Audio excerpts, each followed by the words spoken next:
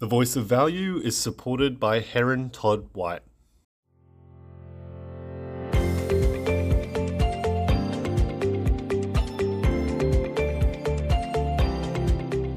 Welcome to The Voice of Value, an API podcast for industry professionals where we explore insights, issues, opportunities and the careers of a range of leaders across our ecosystem. I'm Amelia Hodge, the CEO of the Australian Property Institute. This week, we're speaking to Robert Hecek, Managing Director of Value Corp and the Chair of the Australian Property Institute of Valuers, or our APIV scheme. Rob has also been a former API National President and New South Wales Chair, and who has enjoyed a long and successful career in the property profession and contributed a significant amount of his time supporting the API and its members by being a part of committees, of boards, and a mountain of advocating in relation to the scheme to protect members' interests in the event of a claim. Welcome, Rob. It's great to have you with us today. Thanks, Amelia. What a wrap. I mean, that's really very, very kind words from you. Thank you. You've made a big contribution, Rob. To start off, can you tell us a little bit about your career and your role as Managing Director of Value Corp? Yeah, look, we are probably one of the last independents in Australia, I guess, as big as we are. We've been around for a number of years. I won't go into the exact number, but we've got some 20-odd valuers that we have had with us for a long, long time. We do a lot of residential and a lot of commercial. And my role has changed over the years, as you can imagine, because I've certainly diversified my interest into other operations such as international, and you're well aware of the other interests that I've got out there. But Michael Nell is now the CEO, and he's doing a tremendous hands-on job to look after the business, while I can spend probably half of my time out doing the other areas that I'm very passionate about and very interested in. As far as the property sector, well, quite some time ago, I got into the market by getting a position with a very large company who was a raider. They were company raiders, and they literally just plucked me out and said, right, we're going to go out there and find companies to buy and sell and strip and whatever. And your job, should you choose the task, is just simply go out there and look at all their assets right around Australia. It was unbelievable. It was amazing. And they would just give me a list and give me properties and give me a lot of plane tickets, and off I went. And I'd be gone for a week or even more, and did all the assessments. I'd come back and they would look at it and say, right, yes, this is a good one, we'll do it. And no, it's not. And the next task would come up. So it was tremendous experience. I mean, sort of experience for a young guy was just mind-blowing. You know, we did everything and anything. You were very much at your own wits to find all the information. It was fascinating. And from there, just went like that. I ended up doing a lot of work for the mortgage insurers, check valuations, and slowly the business built up, and where we are today. That's kind of the size of it. Mm. What else can And did you have any particular sort of industry profession mentors along the way that guided you in your career? Look, at that time, I really wasn't that close to a lot of the operators in the business. I mean, I was a outsider coming in. It wasn't that easy, and you just had to make your own way by your own skills and wits and whatever you could, and it just worked out, I guess. Yep. A bit of skills and hopefully a bit of luck, and that's about it. Yeah. So you didn't really have that career kind of laminated career plan on the wall, so to speak, but you fell into something that you grew a passion around, it sounds like. Yeah, exactly. Yeah. Oh, fun. So you're well known in the industry, obviously, as the chair of the APIV. Can you tell our listeners a little bit about the scheme for those that may not have heard about a limited liability scheme? Oh, you hit the topic on my agenda. Well, look, I won't go into too much detail. I'm sure everybody knows a lot about it. I mean, we've started the scheme back in 2010. The original scheme was based on the highest valuation amount carried out in your previous policy year. And the new scheme now has been changed so that the cap is determined individually for each valuation carried out depending on the value and the assessed type. So the firms are no longer tied down to a single cap. And then, of course, we've expanded our scheme enormously now into low risk. And we've got 10 new categories of low risk, which is all capped at $1 million. And we brought in the plant machinery guys in. So the scheme has changed enormously over the years, and we've been improving it as we go. I mean, we are now a professional association that has got the capacity of self-regulation. There are 20 schemes in operation in Australia. And again, I always say this, we are the only country in the world that have got limited liability. I mean, it's basically a unique product of our government.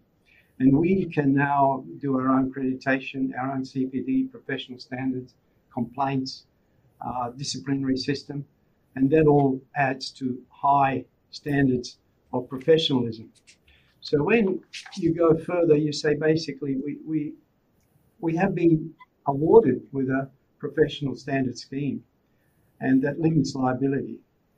This shows that we're an association which is committed to the professional standards legislation, and as a member, all our individual values are committed to protecting consumers and to improving professional standards.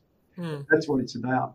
And the purpose of the scheme is to ensure that professional service provider is adequately insured, and also that consumers don't miss out on any compensation should there be a court case. And the schemes address the dilemma by limiting liability. And we make sure that if a claim is upheld by a court, the participating professional has got the insurance to meet any damages. So again, look, we have improved the scheme year after year. And this time, I think we've got an amazing scheme going. And look, we're not finished. We were still looking at improvements all along. There are many more low-risk categories which we can look at, and we're always looking at that. But the mandatory courses that have come out of this, which is really important, and I think that shows you the commitment. We've got the risk management module, which is now yearly. We've got the ethics module. We also have the residential valuation standing instruction, which is updated every year. And also we do mandatory updates on the IVS standards should they be necessary. So these are all required courses that add up to a higher quality reporting, and that adds up to less issues, less claims, and lower PI premiums. I mean, in the last 10 years, we have actually seen that played out, and the benefit of being someone who takes their professional standing very seriously, as in an APIV member, maintains those standards and that high quality of professional development, and that therefore gets the benefit of the scheme's protection. In the last 2 years, I've spoken, sometimes it feels like almost daily, particularly through early to mid 2020 when we worked on the development of the virtual valuation guidelines to support the advocacy work that we were doing to enable our members to maintain their operations.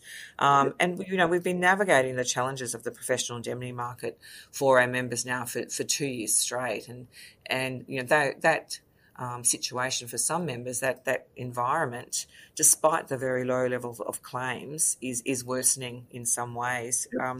What are the issues and sort of opportunities that you're seeing for our sector through 2022 now as a result of all of that hard work?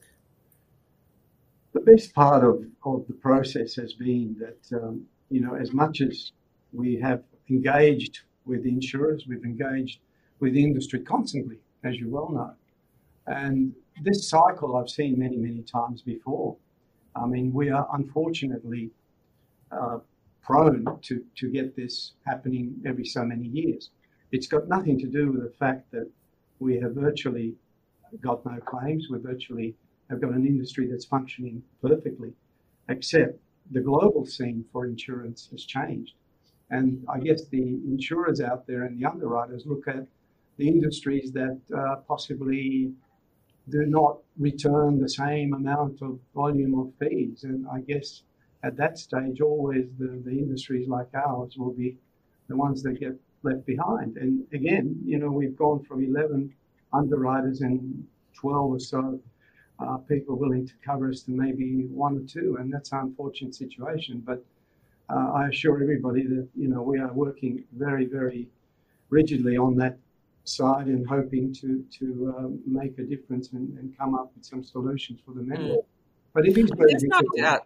There's no doubt that the cycle of the insurance market and the property market, impacts the amount of premium that we pay in Australia, and also the exclusions and all of the conditions on some of our members' policies, not all. But, in speaking with London, it seems to me that the awareness of the very low claims environment of an Australian property professional or an API member may not be there, or the premium pool for the Australian profession may be shoring up probably, losses in other professional service occupation categories, I guess. And in the past, how frequently does this sort of cycle, have you seen this cycle occur? I can tell you back now almost 4 or 5 times. And I can distinctly remember one, and I'm just showing my age, but back in 2001 and 2, we had 4 years where premiums doubled every year. And that is amazing. I mean, we absolutely were decimated. I mean, there were firms shutting down and there were people walking away from the business because it was no longer viable.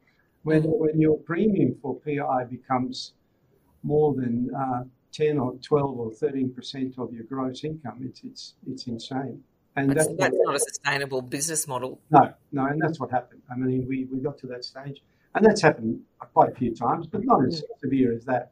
But again, here now, we should be reaping the benefits of all the hard work we've done, and we should be seeing reductions, and the premiums are still there, and nothing's changing simply because there's no competition, and we need more players in the market to offer us premiums. And yet, greater competition. In my mind, and I'm sure you'll agree with me, the risk factor has diminished to such a level that I'm amazed that there aren't better premiums around.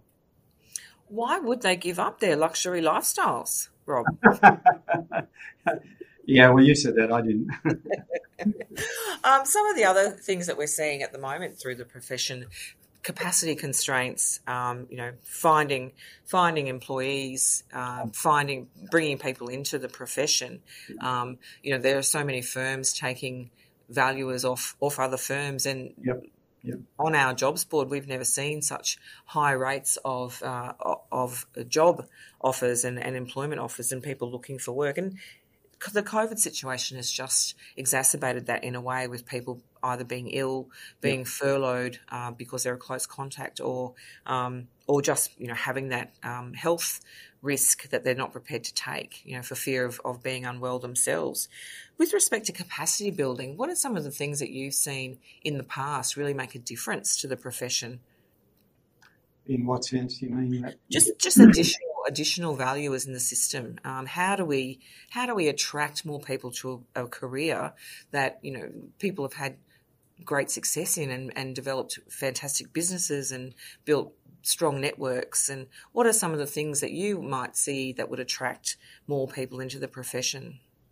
It's an amazing statement, because that is kind of the biggest bane of our profession. We've had this ongoing for many, many years. The attraction of young people to the courses and to do valuation has always been a problem. Mm-hmm. The big part of it that I find, and look, we're probably the biggest training ground for young valuers in Sydney, and I say this with all respect. You can just see around the various firms, a lot of the guys that are in leading management positions, and in a lot of they all came through our school of Value Corp, and we've managed to do that. And I always encourage other firms to put on young guys and trainees. We've got 3 at the moment. 2 are coming out. One's just sat for his exams and will be out there in the next few days.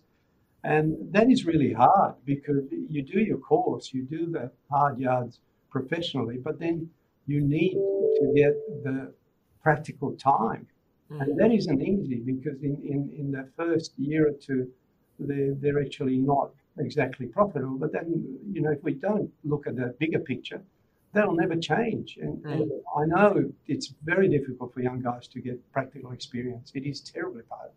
And it's hard enough to do the course. But you need to be more open. I think we all need to do something more to bring these kids through, to bring them professionally through. We put them in here, we put them on compliance. They're very useful. From compliance, as soon as they're in their final year, they start going out value as they spend time hands-on. They go out there, they're practical. Sure, they're not profitable, but that's not the point. The point is we need these kids to go out. We need them to get experience. And without the experience, they're just not going to get there. And they get disillusioned. And they need like an articles of clerkship for value, like they do with lawyers. Absolutely. And, if everybody did their share, and I think if everyone took on some of these, we'd have a much smoother path and passage of these guys to the system. What are some of the consistent themes that you're seeing out on the road for the property valuation sector in Australia? What are some of the issues that you're seeing, or where are the opportunities? The opportunities now are all in the sense that the market is growing enormously. As you know, we're all very hard up for staff. I think all the major firms are having the same problems. The same old, the people are poaching from one another. The growth in the market has been enormous, and as much as valuations have constricted in the sense that ABMs and desktops and so on have taken a share of the market, but the economy is growing, and we've got an enormous demand. And I think this year, of all years, when you look back, has been unprecedented for most firms. We have never ever been so busy, and yet it's a COVID year. And the volumes of transactions and volume of sales and volume of refinancing has been enormous. And, everyone's at capacity, but we just don't have the numbers coming through to That's right. So it's a vicious cycle, isn't it? I mean, who knew 2 years ago? Everybody was predicting, if you recall, doom and gloom and property crashes, and all the valuers would be out of business and the banks would be going broke. And look at where we are. Yeah, it's almost. I'm no longer looking at my crystal ball. I can't predict anything going forward. So I think we just need to roll with it and plan as the best we can, and then change tack when things go wrong. I swear I'm not using the word pivot in 2022. I promise. If you recall, Amelia, they predicted that prices would crash, the whole market would collapse. COVID was here, we were never going to get through it. And the exact opposite happened. I mean, the market has never been stronger and buoyant, and we've never seen increases like this in 1 year. 3%. It's crazy. Crazy. That's what it is.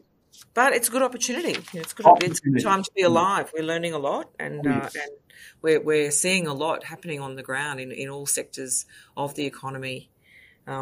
Just off valuation for a moment, I know that you've been involved with the United Nations International Fire Safety Standards Coalition. Can you tell our viewers a little bit about your work there? The IFSS is a product of the Grenfell fire in London. You recall in 2017 there was a major fire of a building which was covered in cladding, and 80 people died. And we got a call from the British government, put a group together with the assistance of UN to get together and try and formulate a way forward to get an international fire safety standard. And we met in Geneva in 2018 in July, and after about a year of hard work, the group, consisting of some 80 global organizations, completed an international fire safety standard.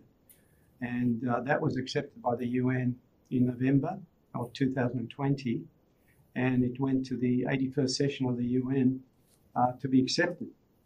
So the IFSS put a global response to a fire safety address, which was differing, and also in some cases the fire safety standards around the world were non-existent. And this now has been accepted, and we've just formulated a 10-year plan from 2022 to 32 to implement this with the assistance of UN across the globe. So it's a huge effort. It's majorly important, and we've just taken on the 10-year task of trying to implement it around the globe. That's So an extraordinary achievement if you can. That's an enormous task. the important part is that it was created and worked together by independent firms from around the globe, all experts, and they all independently contributed to this standard. We've got some other steps which we're hoping to go forward with. We are also going to look at a rating system which will enable buildings to display certificates to show compliance with fire safety. And also the biggest part is that we are trying to put a method together of reporting fire loss data and pathway to a global standard for fire reporting. Because at the present, there is no globally consistent system of reporting, collecting, and analysing fire loss data. You find that amazing, but it's true. So yeah, it's a big step. It's a lot of work. It is a big step. And we got a lot more to do. Yep, always have. It's always another path to take, isn't there? But I do remember the wonderful photographs you sent me from the UN meeting in Geneva in 2018. I was very jealous. A lot of hard work. Now you're elected as Vice President of the World Association of Valuation Organisations, or WAVO. Can you tell us a little bit about WAVO's work and what drives you to take on these sorts of roles? Yeah, that's a good question. Look, WAVO was originally started by Australians and by API some 12 years ago, and then we sort of dropped out of that scene. But when I became president in 2016 and IVS signed an MOU with WAVO of cooperation, I felt it was time for us to go back, and I convinced the board to re-enter, and we have been ever since. The organisation, as it stands at the present, consists of Hong Kong, Singapore, Romania, believe it or not, us, the two Korean organisations, which I'm sure you've met, and the two China representatives of the China Appraisal Society and the China Institute of Real Estate Appraisers and Real Estate Agents. They're the two biggest valuation firms. And also we've got Europe and Germany, Ukraine, and Philippines. Yeah.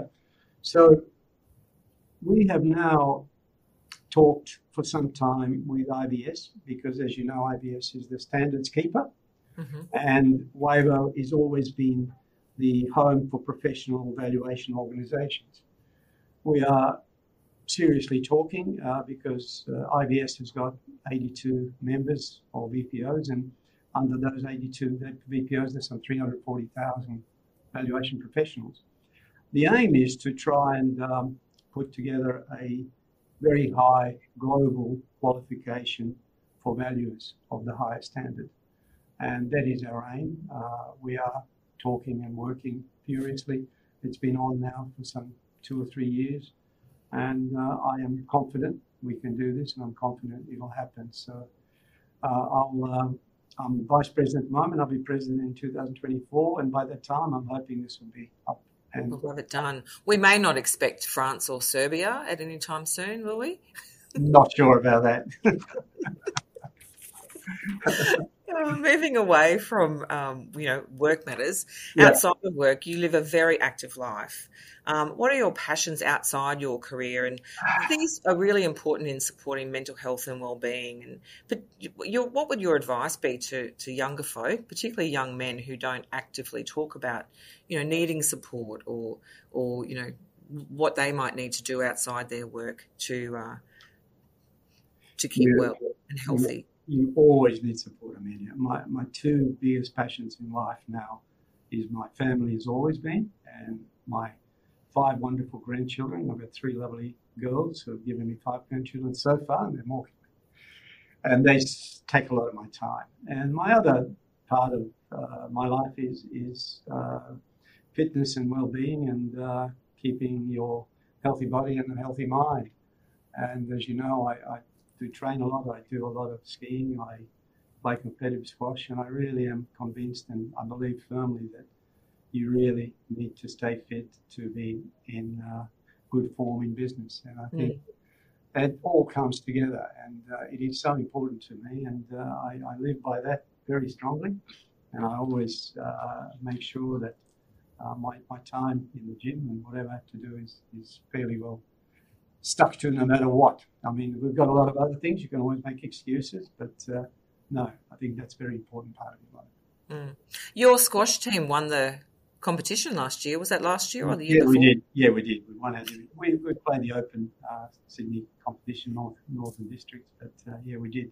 I don't know how, but yeah, we're working on it this year. But congratulations. There's been no competition since COVID, so yeah. Yeah, and where are some of the places that you've skied in the world? Oh I know God. I've seen photos from a few places. Just about anywhere.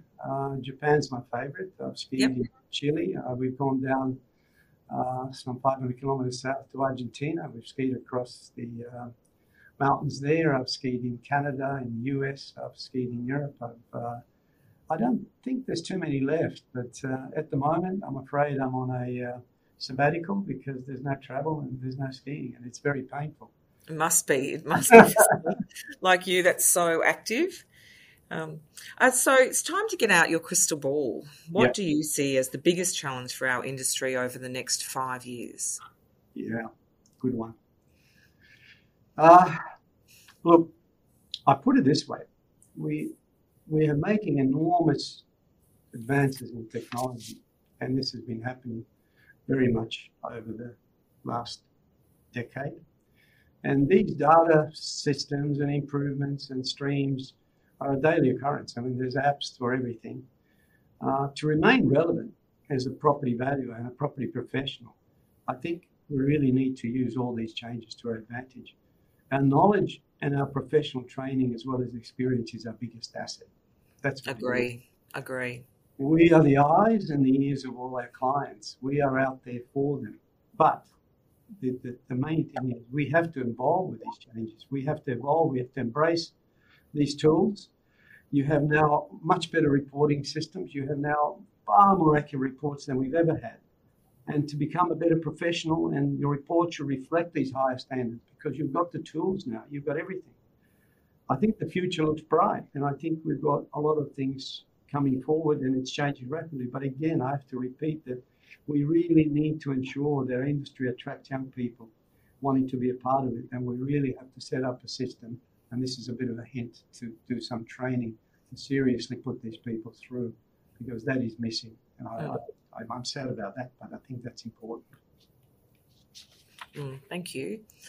All right, well, that wraps up our podcast today. Thank you for listening to the API podcast, The Voice of Value. Today we've shared our time with Robert Hecek, the Managing Director of Value Corp and the Chair of the APIV. Thank you, Rob, for joining us. It's been a pleasure to chat with you, as always.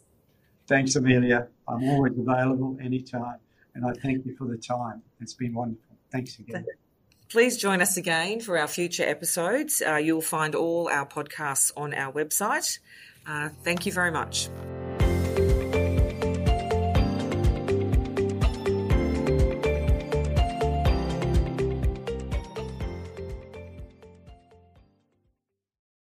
The Voice of Value is supported by Todd White.